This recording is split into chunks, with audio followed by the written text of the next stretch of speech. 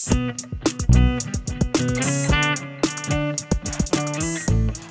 to Subculture. This is a podcast about the many unique, varied, and sometimes little-known groups that people find themselves relating to in our society. In today's world, everything runs on culture. Who you are, what you believe in, what you think about yourself, and the way we relate to the world is all defined by the choices we make and the people we choose to spend time with. How do we decide where we belong? Have you ever thought about changing who you are? Have you ever thought about joining a club, a group, a gang, or a clique? What makes us who we are? What makes us decide where to fit in? That's what this podcast will explore. Every week, I will interview an individual from a different subculture and try to get at the thing that makes them tick. I'd like to welcome everyone to another episode of Subculture. Today, I'm here with Aaron Edward Olson. Aaron, how are you, man? Welcome to the show. Hey, I'm doing all right. I'm just sitting in my 6x8 prison cell.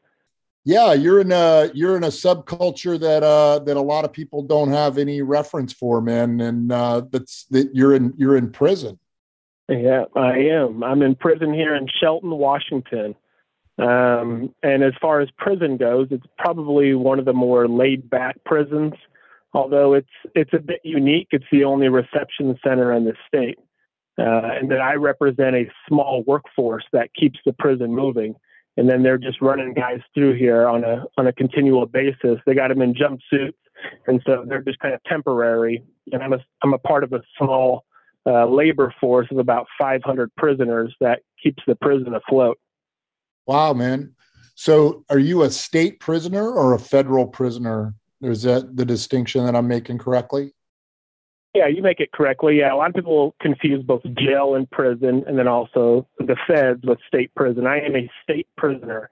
I was convicted under Washington state law. I am a Washington state prisoner. And my understanding from what I read about you online was that you have quite a hefty sentence. Am I right? Yeah, I was arrested when I was 19. For two crimes that I committed when I was 18.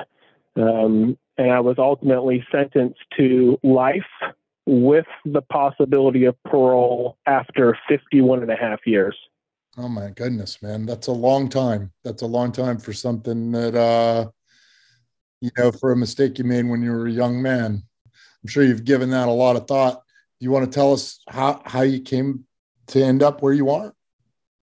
Sure. So I was given this length of time for two what would be considered egregious or heinous crimes. No loss of life, but horrible nonetheless. I was convicted of sexual assault, kidnapping, robbery, and drug possession for two crimes that I committed with a co-defendant when we were both 18 years old. And this happened in Tacoma, Washington. How old are you, Aaron?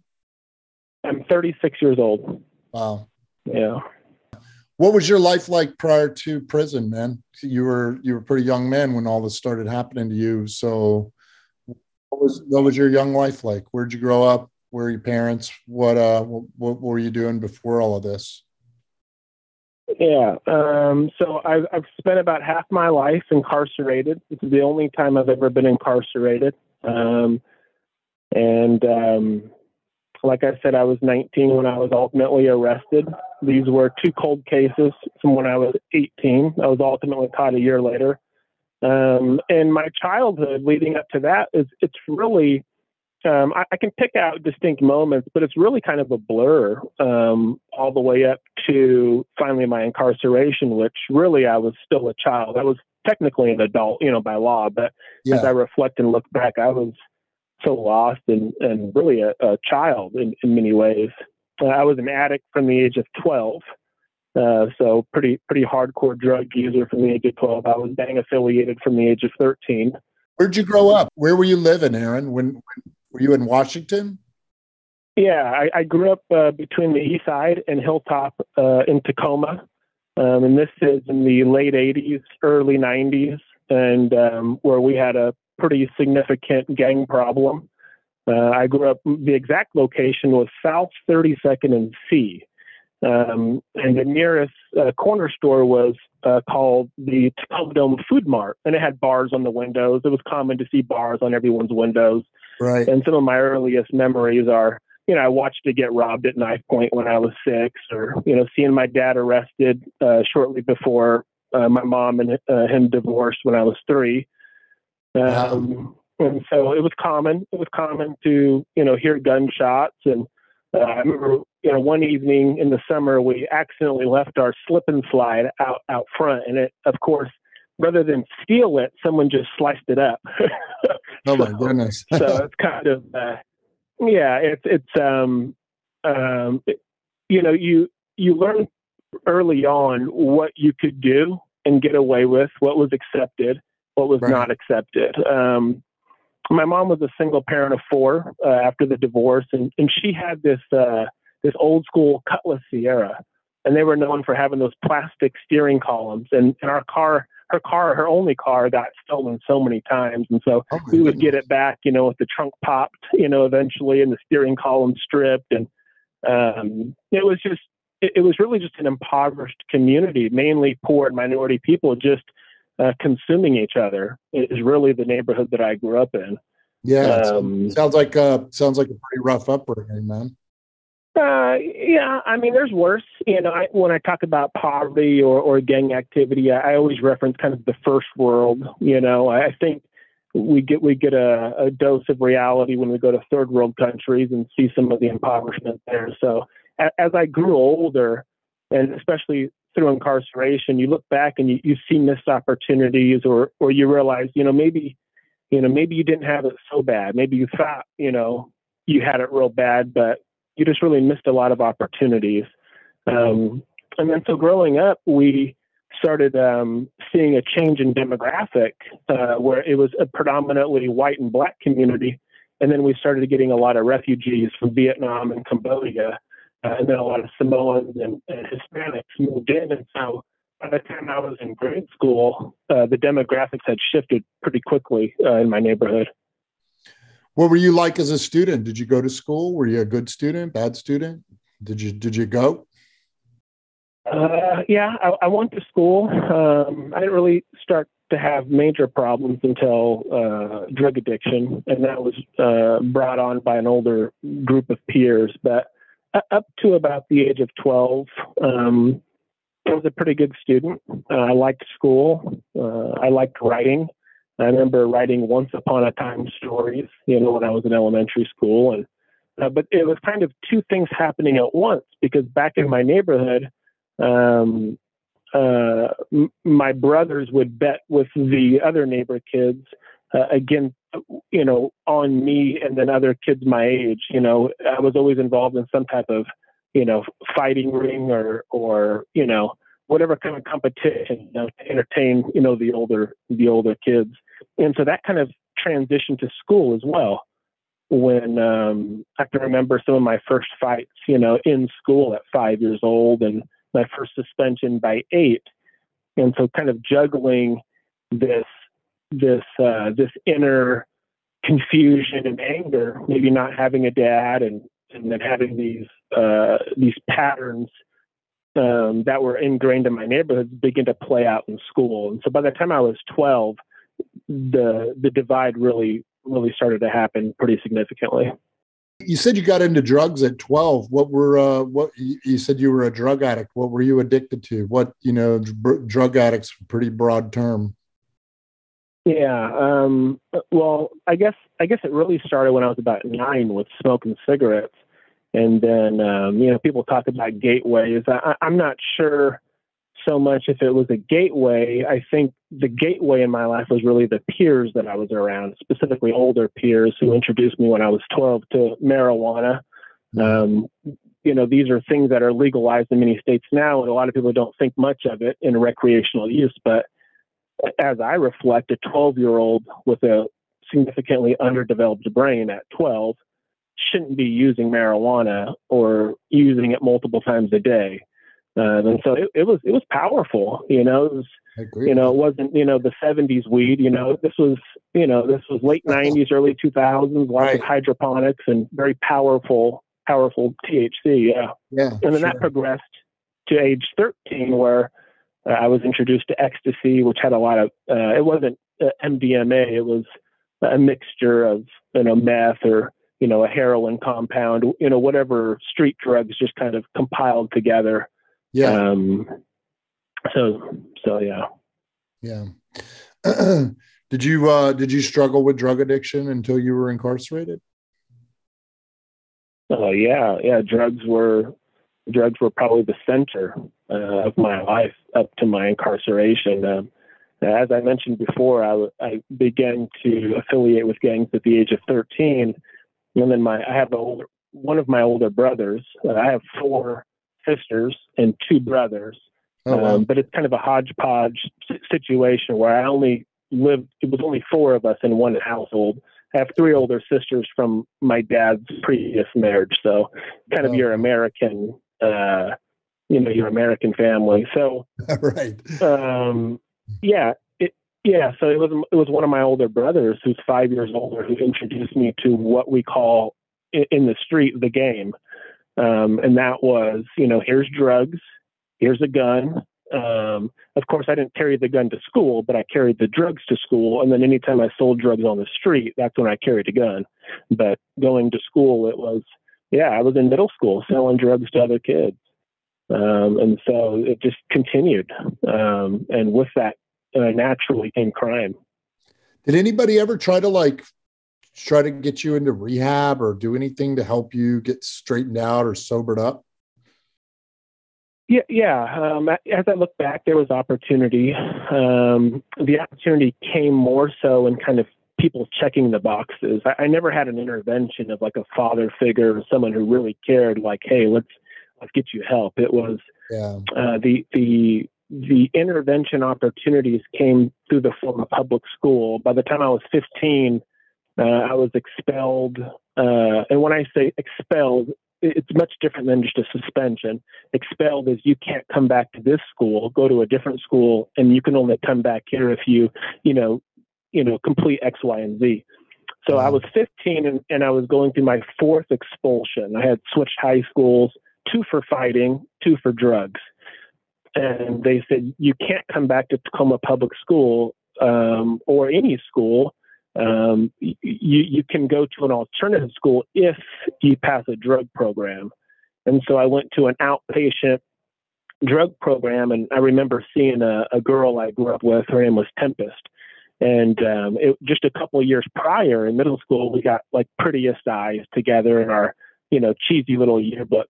But over the course of 2 years, she had been put on the track as a prostitute, and then she ended up with HIV, and she was in rehab with me. So we're both, 15 years old in rehab. She's a prostitute with HIV, and I had no idea what my future held. But I think maybe I was in just as rough shape as her. I just didn't know it. So I went to that for a couple months, and I tried to, the whole mindset of, oh, I can quit. Of course I can quit. It's not a problem. But okay, I'll quit. And then I realized pretty quick I couldn't quit. I was addicted. And by then it was not only weed, but methamphetamine, ecstasy. And that progressed after I finally said, well, the hell with school. And I did that because I couldn't go back to school because I couldn't finish drug rehab. And then so I had progressed to cocaine, which began to be pretty popular in my neighborhoods. I guess anybody that's ever struggled with any type of addiction, especially drug and alcohol addictions, knows that it takes a power greater than yourself to outcome that, man. It's something that, just wishing for or trying to do isn't going to make it go away, No, especially being, not having tools, being young, having a brain that is literally developing while saturated in substances, in very bad substances. And you're just confused, and you're dealing with hormones, again, an underdeveloped brain, and now drugs. you need a serious intervention. Probably what I needed was to be shipped, somewhere into the country, go to some ranch or something, get away and have a team surround me. Yeah, and I mean, you're probably right, and you probably did need that, but unfortunately, it sounds like for yourself and for a lot of people that are in that situation, this is very much a socioeconomic problem. It's a problem that it plagues people from all walks of life, but the people with money are the people that have the opportunity to get help. I was going to say, how many people do you think you're in prison with that have a similar story? The same kind of thing, man. Yeah, I would say, who doesn't, right? Yeah, this is kind of my story. I mean, different offenses, of course, but sure. Yeah. There's also a high percentage of people with sex offenses. That's very taboo in prison, and mine's a little unique in that I kind of span the board with other offenses as well. Most people in prison, it's usually just drug or property. Or if it's violence, it's, murder or assault or some type of sex offense. Very rarely do you kind of see the gauntlet, such as mine. But the background is pretty similar with a lot of guys. Yeah, addiction, fatherless, inner city, public school system. There's a lot of commonality for sure. Yeah. So fast forward, you're 18, 19 years old. You catch these cases and you find yourself in the legal system, man. I mean, I'm sure everybody listening to this is going to want to know what happened. What happened? How did you end up in the legal system like this? As far as the crimes that I committed? Yeah. I mean, I'm sure everybody that's listening to this is thinking the same thing. Like, we all want to know, what did you do? Yeah. Well, I'll do my best to describe as best I can. I know I have to be careful on certain details, not only out of respect to victims, but there's because of legal ramifications. Of course, I don't want you to just say or do anything that's going to cause you any troubles. Of course, man. So, to the best of your ability, I'll do my best. Yes, sir. Yeah. So I just kind of set some background. So first of all, I take full responsibility for my actions. I am guilty. I do not minimize what I've done. I victimized 2 innocent women when I was 18 years old with a co-defendant who was also 18. And so one incident involved picking up a woman on the way to do drugs and sexually assaulting her. And then another incident involves my co-defendant and I again. This time, instead of doing drugs, we were going to commit a street robbery, which was a common practice with us and with the people that we ran with. We would often burglarize houses in the day and do street robberies at night. And so the second incident was about 10 months later. And this was a robbery that ended up progressing into a sexual assault. Again, both these people were strangers prior to the crimes we committed against them. We never knew them. We never saw them again until we were held accountable in 2 different trials. And so saying that, again, I just want to reiterate, I am guilty. I take accountability for my actions. Yeah, I think that speaks. I mean, no, of course, nobody listening to this is going to condone any of those behaviors. Obviously, it's all terrible stuff. No. But I would say I do condone you. I do say, I respect you for being man enough to take responsibility for it. For sure. What's it like to find yourself facing 50 years in prison? I guess you get arrested, you get, a trial, or, there's what happens when you get arrested for something like that? How does something like that unfold? Yeah. It's surreal. Yeah.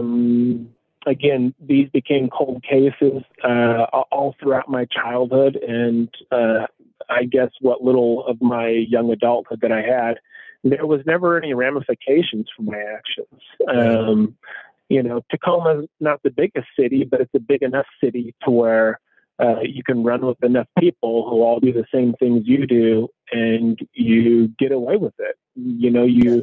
Right. There's like a loyalty pack, and it's really based in cowardice. I'm still a very loyal person, but not in a cowardly way these days. I stand for a cause, and that cause is to make a difference in people's lives. But going back, finally getting caught for it was surreal. I never thought I would get caught for it. Right. But over the course of the year that it was a cold case, I began to really despise myself, and I think it's what little bit of conscience I had left and hadn't seared up to that point was really screaming, within me, and I didn't like myself. I didn't like who I had become. I knew that's not who I was supposed to be. And Right. so when I was arrested, it was both a shock and surreal, and like forced sobriety. So that was kind of, I was going through withdrawals, Oh but it was man. really a relief in some sense too. I didn't have to fake what I had done. I didn't have to fake who I had become. I didn't have to run from it anymore. So Yeah. it was a lot of things at once. It was, Right. you're entering a jail that's filthy, it's dirty. People are coming down. Again, I'm 19 and I'm in there with, career criminals and Was that predators, scary for you, people Aaron? Was who, that scary for you to be in jail with guys like a lot older than you? I was terrified, but I had learned from the streets, don't ever let anybody see you sweat. So I Right. was terrified inside, but nobody knew it. I didn't show it on my face, but I didn't look like a tough guy. so, so I was a menace to society. I needed to be removed from society. But when you look at pictures of me when I was incarcerated, I was 5'10", 160 pounds, Mm. not a bit of hair on my face, scraggly red hair. I literally I looked like a good kid. I looked like, the boy next door. But I was a menace. I was lost, and I wasn't someone that you wanted to run into, because I was hurting inside, and I inflicted that hurt on others. So yeah, getting locked up, it was really a mix of emotions, Chris. Yeah. I mean, your description of everything, man, I can feel it, man, from you while you're talking, it's very powerful stuff, man. So did you go to a trial or did you get sent? How does that happen? Did you plead guilty and just take a sentence? Yeah. Yeah. So everyone's kind of in a different boat, right? If it's more egregious or more violent, or there's some type of cold case situation involved, you're going to spend more time in jail. At Pierce County Jail, they split the jail into two different sections. They had what was called an old jail. Those were guys who were, maybe on appeal from prison, or they were looking at very serious cases. And then there was what was called the new jail. It was a newer building, and those were less egregious cases, typically misdemeanors or gross misdemeanors or low-level felonies. So I Right. was in the old jail. So I was surrounded exclusively by people with, murder, first-degree assault, repeat offenders, people in on sex allegations of some form or another, whether it was, molestation or rape, or, there's the whole variety of that. And so everything that's deemed violent. And then people there that were being investigated by the Green River Task Force. And so you're going to sit there for a while. And Right. typically sitting in jail for a long time is about 9 to 12 months. I sat there for 4 years. Oh I my did goodness. 4 years in a county jail without ever seeing the sun, without ever seeing a blade of grass, without ever seeing a car, a tree, nothing. It was just concrete for 4 years. And Do you have a lawyer?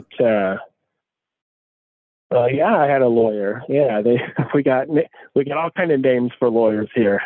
So yeah, you got lawyers. And it just getting back to your socioeconomic background is kind of depends on whether you have a good lawyer or not. My family, I pooled my drug money that I had left out there together with a friend's mom, who was the only really semi-wealthy person we knew.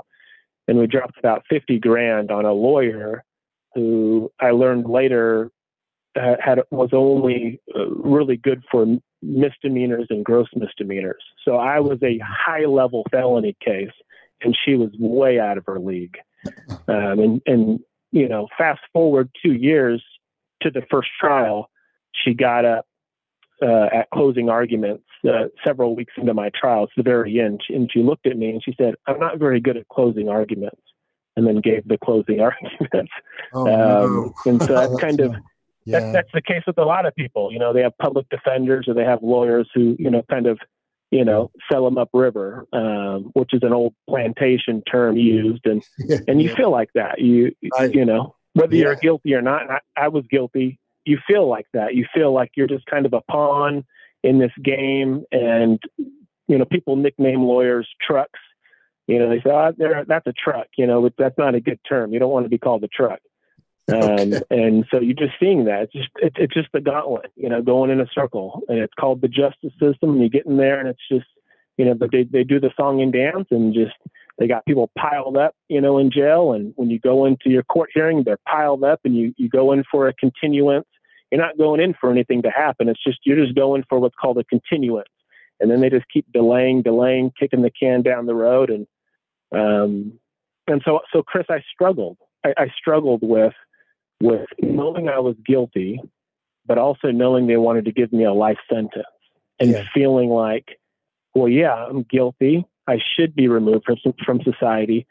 But I felt this rebellion begin to well up in me as I was starting to mature and kind of come out of that drug stupor. I acted up a lot in court, and I regret that. But looking back at it, I was still really young, lost. And I thought, well, no, I don't want you to take my life away. Yeah. And so I did that whole sovereignty movement in there, and, you know, I disrespected the judge, and I would never call him Your Honor. And I was really a reflection of who I once was, kind of mixed with something happening inside of me. Something good was happening, and it didn't really finally take root until my second trial. And that's when I was able to, you know, abandon the lie. You know, my first case, I lied. I got up on the stand, I lied and just denied. And then my second case, I finally had reached the point realizing, you know what, I'm going to do a lot of time no matter what. And so I got up on the stand and I told the truth in my second trial. And that was, as I look back now, it's really the process of slow growth happening, you know, in a place that is designed for hopelessness. You know, 4 years without seeing any nature or anything. I mean, I felt like I was losing my mind. Yeah, it'll break your mental spirit down, I'm sure, man, and just make you feel probably like, you know, anything is better than your current situation, you know? Yeah. So you go have 2 trials and you're sentenced to this long time in prison. You go off to prison. What's life like in prison? That all depends on what prison you go to. So you're sent first here to Shelton. It's a reception center, but you're only here for a short time, unless you become population here. So it's kind of split into 2 here. There's what's called the reception center, and then there's population. So everyone coming through is going through reception. So I went through reception, and then I was sent to my parent institution.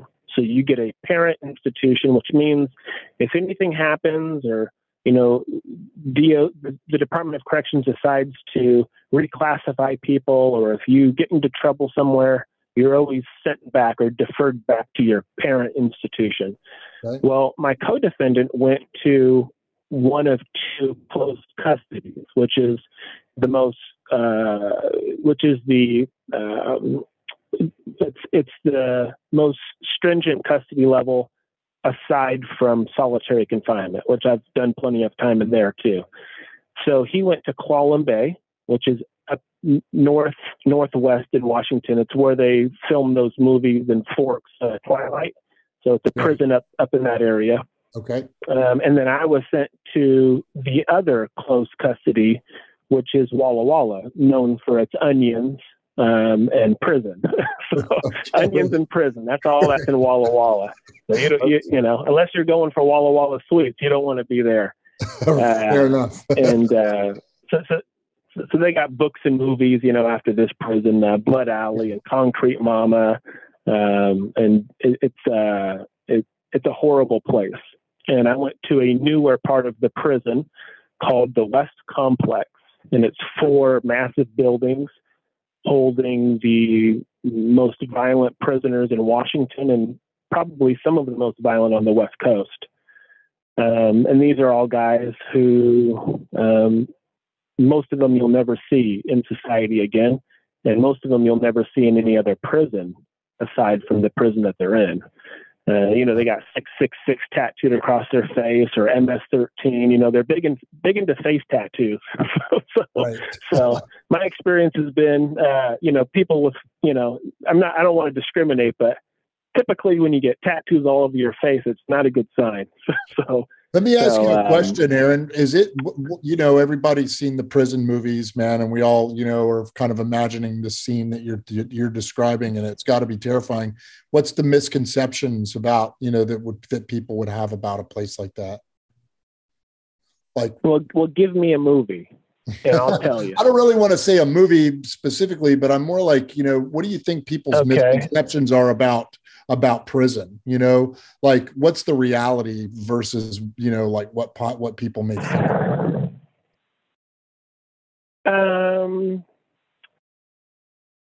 I think if you've watched any of the Lockup series, you've pretty much gotten the gist of what lockup is like, both jail and prison, to different degrees, both, you know, minimum to maximum. But I think the misconception is it's not the prisoners you have to worry about. It's not the prisoners running the show. It looks like it. It looks like controlled chaos. And yes, you have to fit in within that system. And yes, you can lose your life from another prisoner. But if you follow the warning signs, usually you'll be okay. You just come out with a little bit of PTSD, best case scenario. So I think the misconception is that the system is operating just how it's designed to operate. And that's the sad part. We have such a high recidivism rate in this country because it's designed like that. It's designed like that. If they wanted a different outcome, the people in power, starting with administration all the way up to legislation, they would have a different design. But there is a false narrative in the public that this is where we send bad people and it needs to be hardcore. You got to punish them. Well, you know, 95% of all of these prisoners are releasing back into the community. So if you beat a dog for a long time, what are you going to get? That dog's not going to be fit to be around anybody. And so what we have in America is a system that's horrible. It's horrible. And it's not based in humanity or rehabilitation. And it's not producing model citizens. It's producing monsters.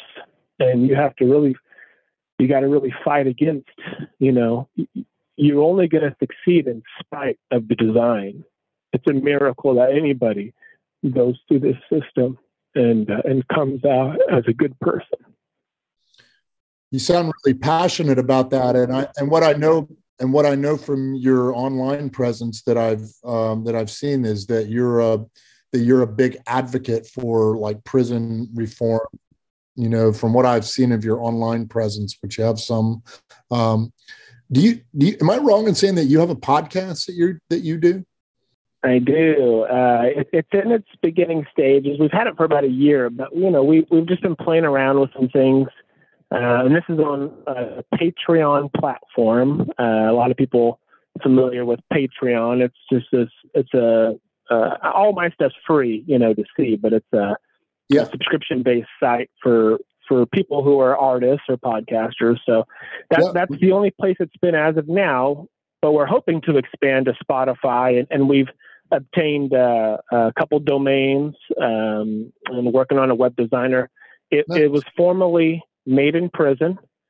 And so after about a year, I thought, I want something that really reflects who I am, because my team, who is my fiance, Tracy, and then my administrator, Herman, who's in South Africa, there's a story there, but they support me, they love me, and they support, my vision and want to give me a voice into this world. So I rebranded to the Abolition Christian, which really captures who I am. I really attribute my success in life, which happens to be in prison.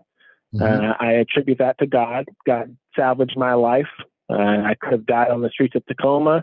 I could have succumbed to the chaos in prison, but I without getting too Bible thumpy, God is so good, and He saved me and transformed me. And so I am the Abolition Christian. I believe in prison abolition, not letting prisoners out, but in complete massive reform of the system, which is wrought with corruption. I don't think there's any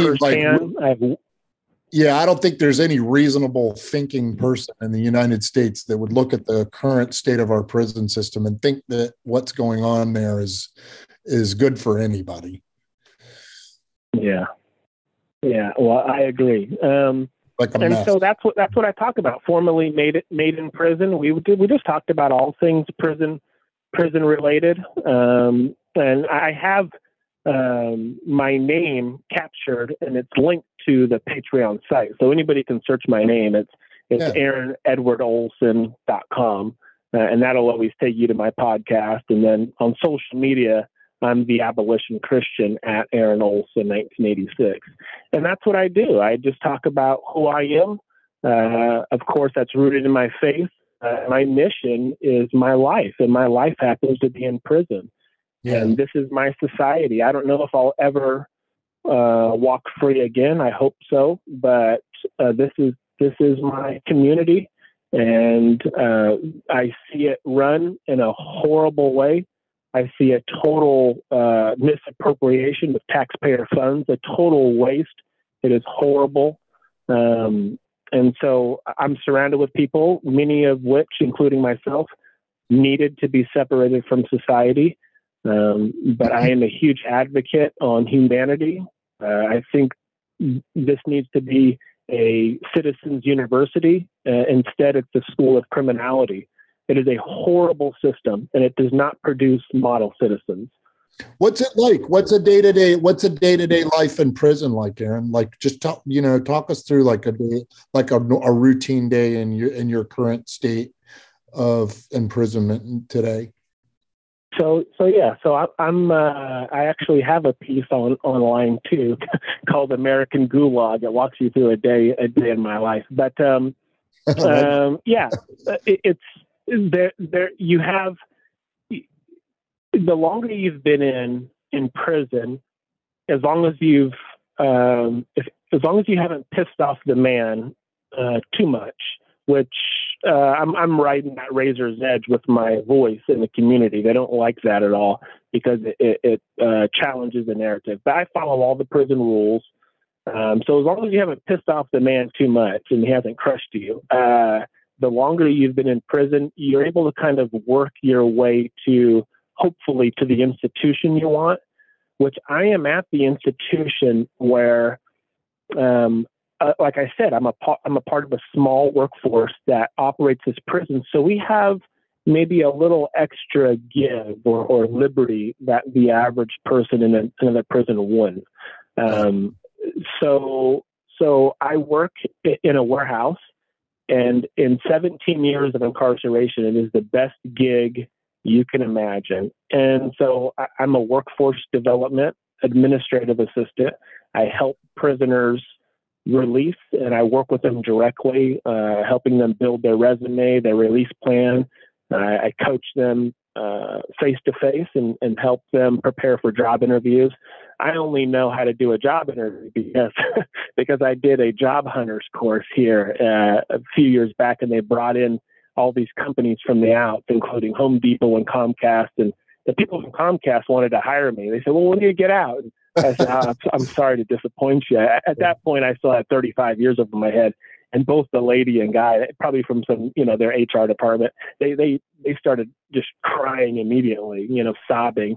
And I think it was a good experience for them, realizing, man, there's some great, this is like an untapped, resource. But, and so, I represent a small group of guys in prison that has chosen to rehabilitate in spite of the design. And many of us have worked ourselves into the kind of what do you say? It's really like the promised land in prison. I work at a place nicknamed Pick-a-Pack, and it's a distribution warehouse. And it is the only place in the entire prison system, out of all 18 prisons here in the state, where you're just kind of left alone. Most everywhere you go, you're being harped on, you're being strip searched, to and from places, patted down, felt up, groped, having all of your stuff gone through, constantly berated. They're looking for anything. And it's just like, man, get off my back, dude. I just want to, like I'm doing this for a long time. Just please leave me alone. Right. And so, yeah, my average day is I wake up. I'm thankful to be, if I am going to be in prison, I'm thankful to be where I'm at. Everyone around me is pretty much focused on work. So I get up, I get ready. I have instant coffee. So it's not percolated, but it's instant, and wash my face. And, I got my small little 6x8. This is my home with a roommate. My roommate's actually in my room right now. He's being very, very, very polite. Our room. Sorry, I was just corrected. And so, this is my small domain, and I exit this domain about 6:30 in the morning and go down to the bathroom and wash up and get my instant coffee filled up and make a phone call when they turn on the phones at 7:00. I call my fiance or my administrator in South Africa. And then I go to work I have a short day. It's only a 7-hour work day, but other places you can work 10, 12, 14 hours if you're in food service. And I'm left alone for the most part. I'm thankful. It hasn't always been like that. And then I come home after work, and I work on writing projects. I work closely with different editors over the phone and over the limited email service that we've been given here this last decade. We were given a little bit of technology. Is that a thing in prison now, where prisoners have like an iPad or some type of like electronic tablet that you can communicate with people through a tablet? Yeah.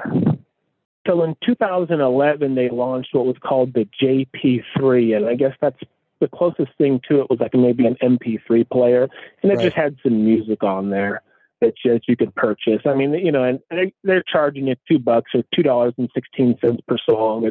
There's nothing free in prison. The calls at that time were, I think they were $3.72 for 20 minutes. Now, be mindful that most people, if they pay you anything at all, you get a wage of about 27 cents an hour working for the Department of Corrections. I work for Correctional Industries, which I get the highest pay allotted for anybody in the state prison system. I get $1.70. I get 70% of that because I've paid off my LFOs, my legal financial obligations. I've paid $23,000. I've paid all my legal financial obligations off on virtually a slave wage over the course of 17 years. So a 20-minute phone call out of your take-home money will cost you about 3 to 4 hours of work. A tube of toothpaste is a full day's work. And I have a cush job. I've worked my way over the years into a pretty cush job. It's probably the best gig in prison, but but you start out, scrubbing toilets, or, you're out in the field. I make jokes sometimes and say I'm headed to the rock quarry, or the salt mine. That's not true, but, I kind of joke sometimes. So, almost sometimes, but breaking hot rocks in the sun all day. Yeah. It's on the chain gang, right? Yeah. Not here. No, we don't have a chain gang in this state. I know down south they still have pretty harsh conditions, but you might be in the field all day here. They have massive gardens here, and then they donate all that food to like the food bank. And man, I tell you what, my appetite is quenched when I see those onions and those bell peppers out there. I sure want one, but no, they donate all of that to the food bank. Now you said you have a fiance that's helping you with these calls. How did you come by having a fiance? Yeah. So a little bit of background story. I was also married for 6 years before that in prison. Okay. So as you can see from my online presence, again, I don't have online capability. This is all run via my network, but it's me communicating directly to them through the limited and observed email service I have, or these type of phone calls. And so after about 10 years of incarceration, it was about 2016 that I thought, I'm pretty lonely. And I don't, I might still have decades to do. I don't know. Let me see if I'll just put myself out there. Guys, we're talking about these pen pal websites, which is exploded in recent years. You have a lot of prison pen pal sites, right? I'm sure if you just search pen pal, you'll come up with all kinds. So I got on the hottest one, and I was a little worried because of my criminal history. It's pretty taboo. Would I ever be accepted? I still had some, self-esteem issues, of course. Sure. And I was on for a year. I think I had first gotten on in 2015, and then I was on for a year, and then I renewed. I thought, what the heck? I renewed, and then it was 2 weeks after my renewal in 2016 that a woman reached out to me from the Midwest, former Army officer, nurse. Today, she's a psych nurse practitioner. She writes children's books. We ended up starting a relationship, getting married. She moved out here from the Midwest, and our marriage, lasted and did great until COVID happened.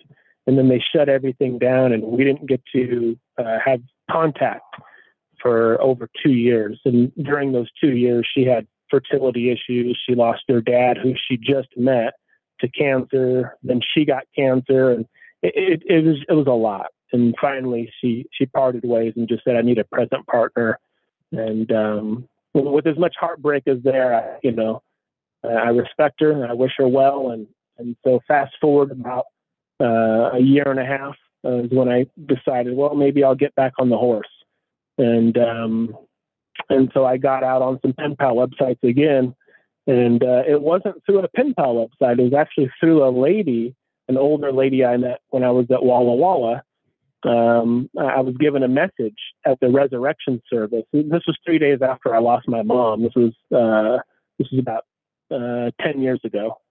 I lost my mom to suicide in 2013, and she struggled with mental health issues for a long time. And so about 3 days after I lost her, I was still scheduled to preach, and I went forward. I did it, and this older lady came up to me, and I had shared about my mom, and it was really a message on reaching out and giving hope to people, because you never really know what kind of situation they're in. And it was really fresh and timely, dealing with what happened with my mom, who was my best friend. She raised me. And so she came up to me, this older lady named Patty, and she said, "I'll be your mom." And she kept in touch with me, and she ended up here about 6 months ago, reaching out to me and connecting me with a lady that she had known for years, and her name's Tracy. And so me and Tracy started talking, and then a few months went by, and we went to the next level, and then a few months went by, and we took it to the next level, and I'm engaged. Well, thanks. Congratulations to you on your engagement, and thanks so much to Tracy if she's listening on the other line, because I know she's helping you get plugged in on the phone call for this podcast. So I appreciate both Tracy and your roommate there for helping you be a guest. Yeah. Yeah, thank you. Yeah, Tracy's an amazing woman, and Chris, I've been shocked. You know, the more I've extended myself into the public sphere, I've gotten almost nothing but positive feedback back. I mean, there's been a few haters, of course, you know, and sure. I even understand, you know, their position. You know, you're a terrible person. You deserve to be, you know, I get it. I'm not going to dispute whatever you're saying. I'll just wish you well. And, I disagree with that position as far as who I am today, but I understand your sentiment.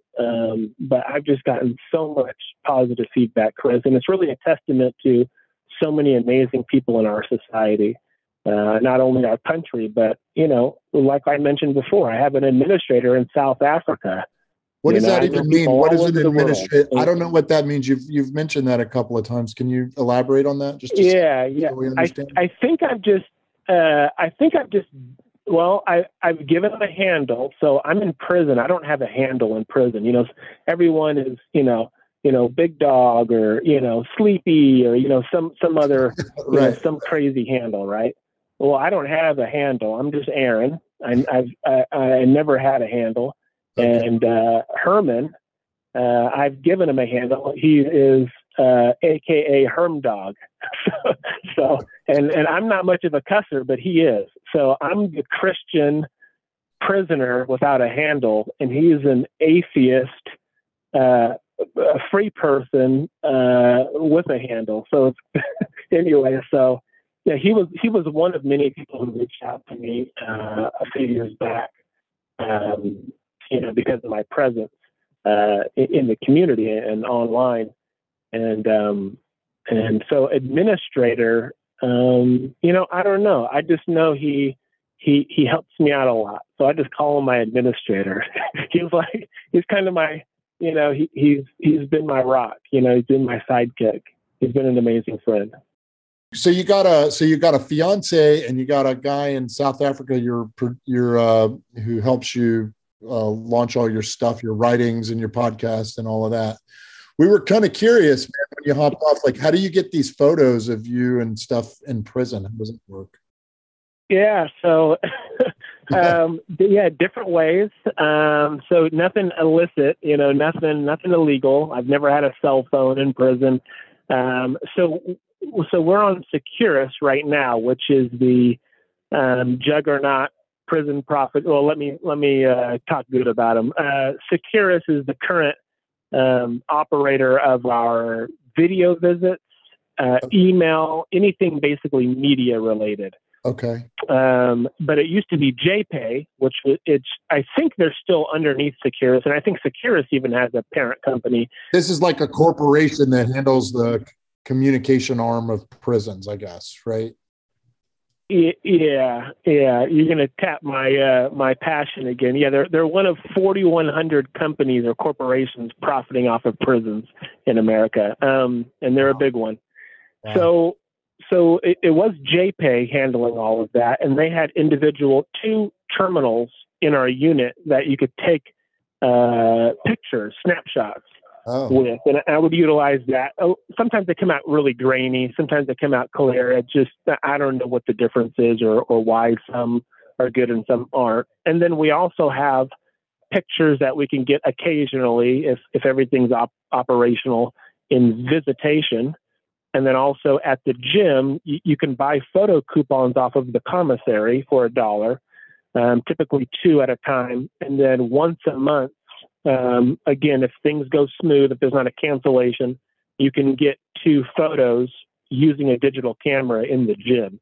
And that's how I've been able to get pictures with, you know, the dogs that I train, you're not supposed to have group photos, but I guess if there's any rule breaking, it's definitely been a few opportunities I've been able to slide a couple of guys into a photo. I got you. So it's hard not to, you know, you want to take pictures with your friends. Yeah. Sure, man. So, And I'm sure you got some friends if you're in a place that long with a bunch of the same guys all the time. I guess you make friends there. You have a group of friends that you have in prison. Yeah, I do. And I really just want to give a shout out to two very close friends of mine.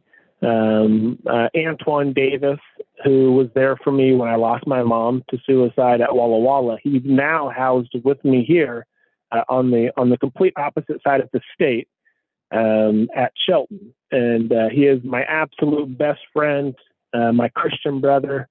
He's black, I'm white, and we do not allow race politics at Walla Walla to affect our friendship. But it is extremely segregated there. We just wrote a piece actually for Plow magazine about that experience. Anyways, an amazing friend of mine. And then I also want to mention a very close friend of mine, Christopher Blackwell. And he's on Twitter, and he has about, I'm kind of in his shadow in some ways. He has about 25,000 followers on Twitter, not too shabby for a prisoner. But Chris took all of my writing experience and opened up doors for me. I'm doing now what Chris did 3 years ago. He's now writing often for the New York Times and different publications, being interviewed by NPR, etc. Chris opened up the door for me with an organization called Empowerment Avenue, who I write for. And they paired me with amazing editors, Debbie Zalesny and Beth Seidel, Emily Nonco, just some Mari Cohen. We just wrote a piece on solitary for Jewish Currents. Just some amazing people. And so right here from a 6x8 prison cell in Washington State, serving a life sentence, I feel like I can reach anybody around the world with my message. And my message is just that while there's breath in your body, there's hope for your life. You have value, and you don't have to go down the same road I did if you're a youth. And if you're older and struggling with depression, with defeat, there's going to be brighter days, and people care. More people care than you know. And I get to share that message, and also my hope and my desire to see transformation in the prison system and with the prison system. I get to share that message in these publications. That gives me a voice. And I'm so thankful, so grateful. Aaron, you're a very inspirational guy to listen to, man. Even in the tough situation that you're in, man. Your positivity and your spirit really do shine through all of that, man. And it says something a lot about the human spirit, and yours in particular. I have a friend of mine who I'm 51 years old, and me and this guy were around each other a lot when we were teenagers and in our 20s. And, we haven't had a lot of contact over the years, but, we've kept in touch somewhat. He's my age. He's 51 years old. And recently, about a year ago, he found himself going to prison for a very long time, I think about 15-year sentence for a cold case that was, that was over 20 years old. And what would you say to somebody like who's finding themselves in that situation? How is there any kind of like words of wisdom or experience or hope that you would share with somebody that's finding themselves in that situation? This is for my friend Courtney, who's in prison. To people like Courtney, and to Courtney personally, I would say immediately, your life is not over. And I would give some immediate words of wisdom. Again, my time is short, probably giving this advice to anybody, but stay healthy, get a workout routine immediately. Because if you're 50 or 50 plus and you have a 15-year sentence, I don't know what kind of good time or parole you have there. Again, we don't have a legitimate parole system here. You're basically doing your time. So get healthy, stay healthy, be very picky about what you eat. That's served on mainline. That is, where you get food in the chow hall. It's called mainline.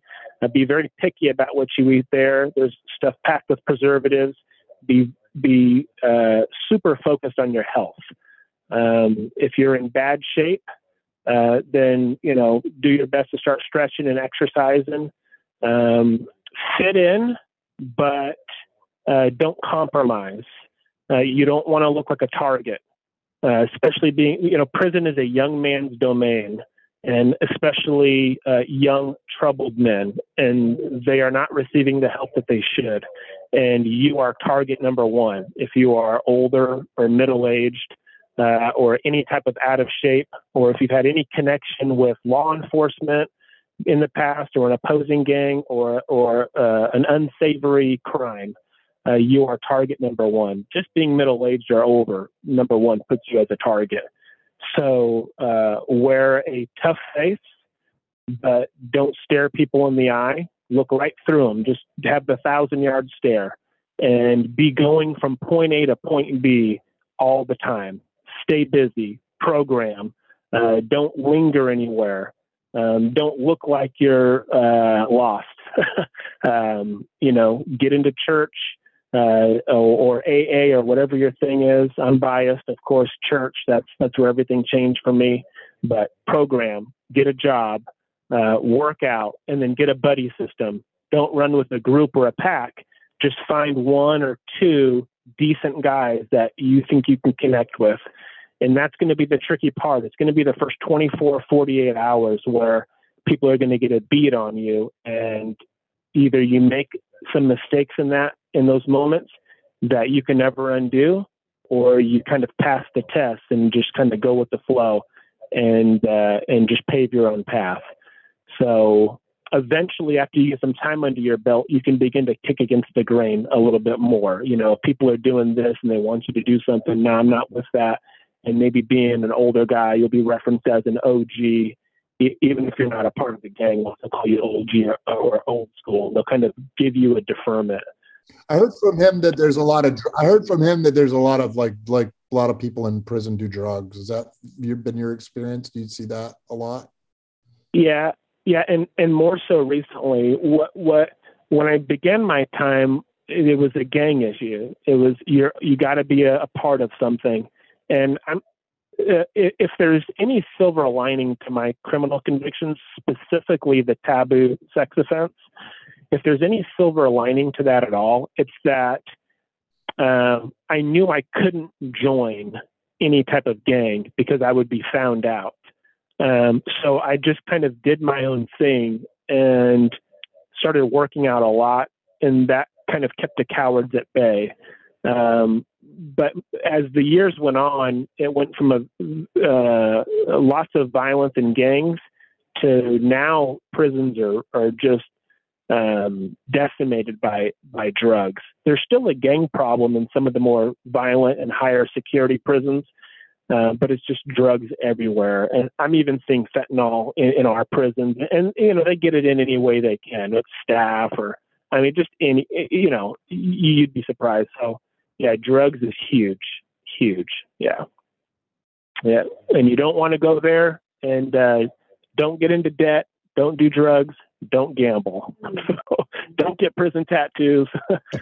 Don't join a gang. Okay. So he won't have to worry about that. He's older, but the drugs, I don't know the situation or what his history is like. I think he's going on about a year. I think he's going on about a year and a half to 2 years now, man. And, I think he just struggles with, just the depression of the situation, kind of hopeless.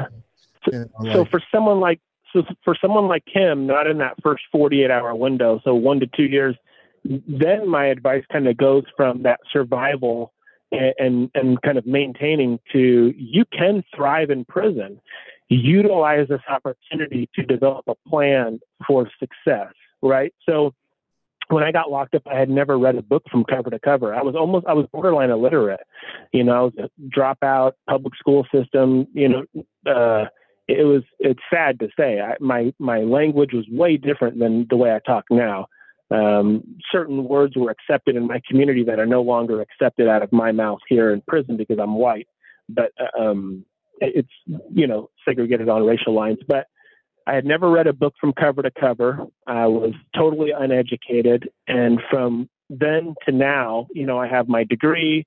I read all the time. I've built a network. I've expanded out there to have a voice that stretches around the world. And my podcast is small, still kind of in its pilot stages, but I sure have ambitions, and I'm building what it takes to be successful. through publishing my writing. And I want to go from articles to books, of course, kind of a natural progression, at least I hope. And so whatever his thing is, stay fresh, man, stay reading. And depression is real. Stay away from that pill line as much as possible.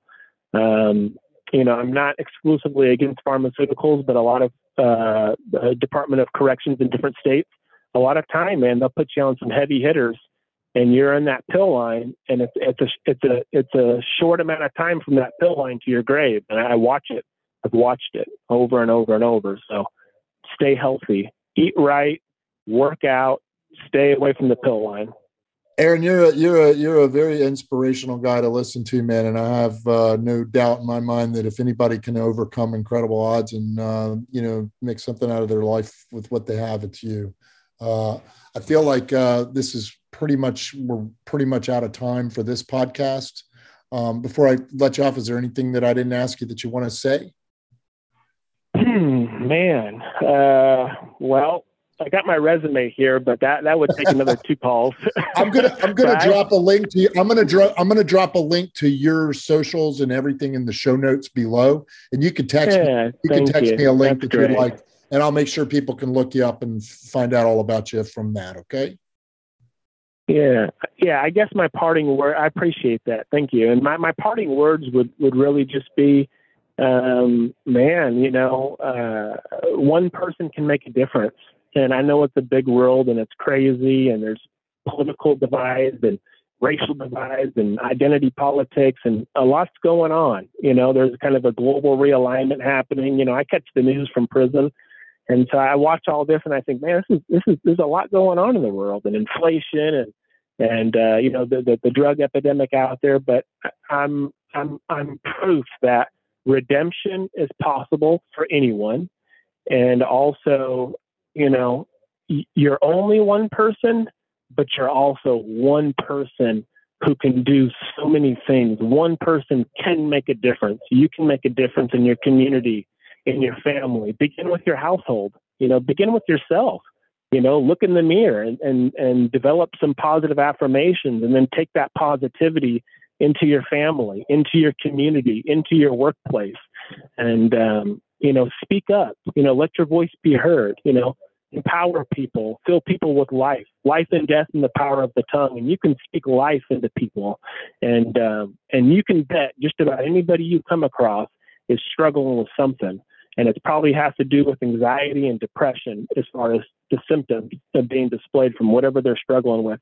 And a word from you can change their day, can change their life. You can make a difference, whoever you are, wherever you're at. And I encourage you to make a difference. Thank you so much, Aaron, for your time and for your wise words and for your incredibly powerful story, man. I really appreciate it. And I will send you a link to the show when it comes out. And we're all wishing you the very best. Please keep in touch with me and let me know how your life's going for you, my friend. Yeah, I sure will. Thank you for this opportunity, man. It was a pleasure. Thank you. God bless you guys.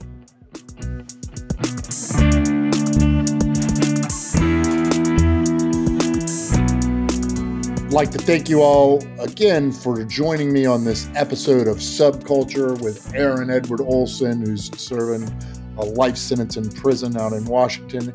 Aaron, thank you so much for being a guest. You can follow me here every week with a new episode of Subculture. If you want to find me on Twitter, it's at Harper__Chris.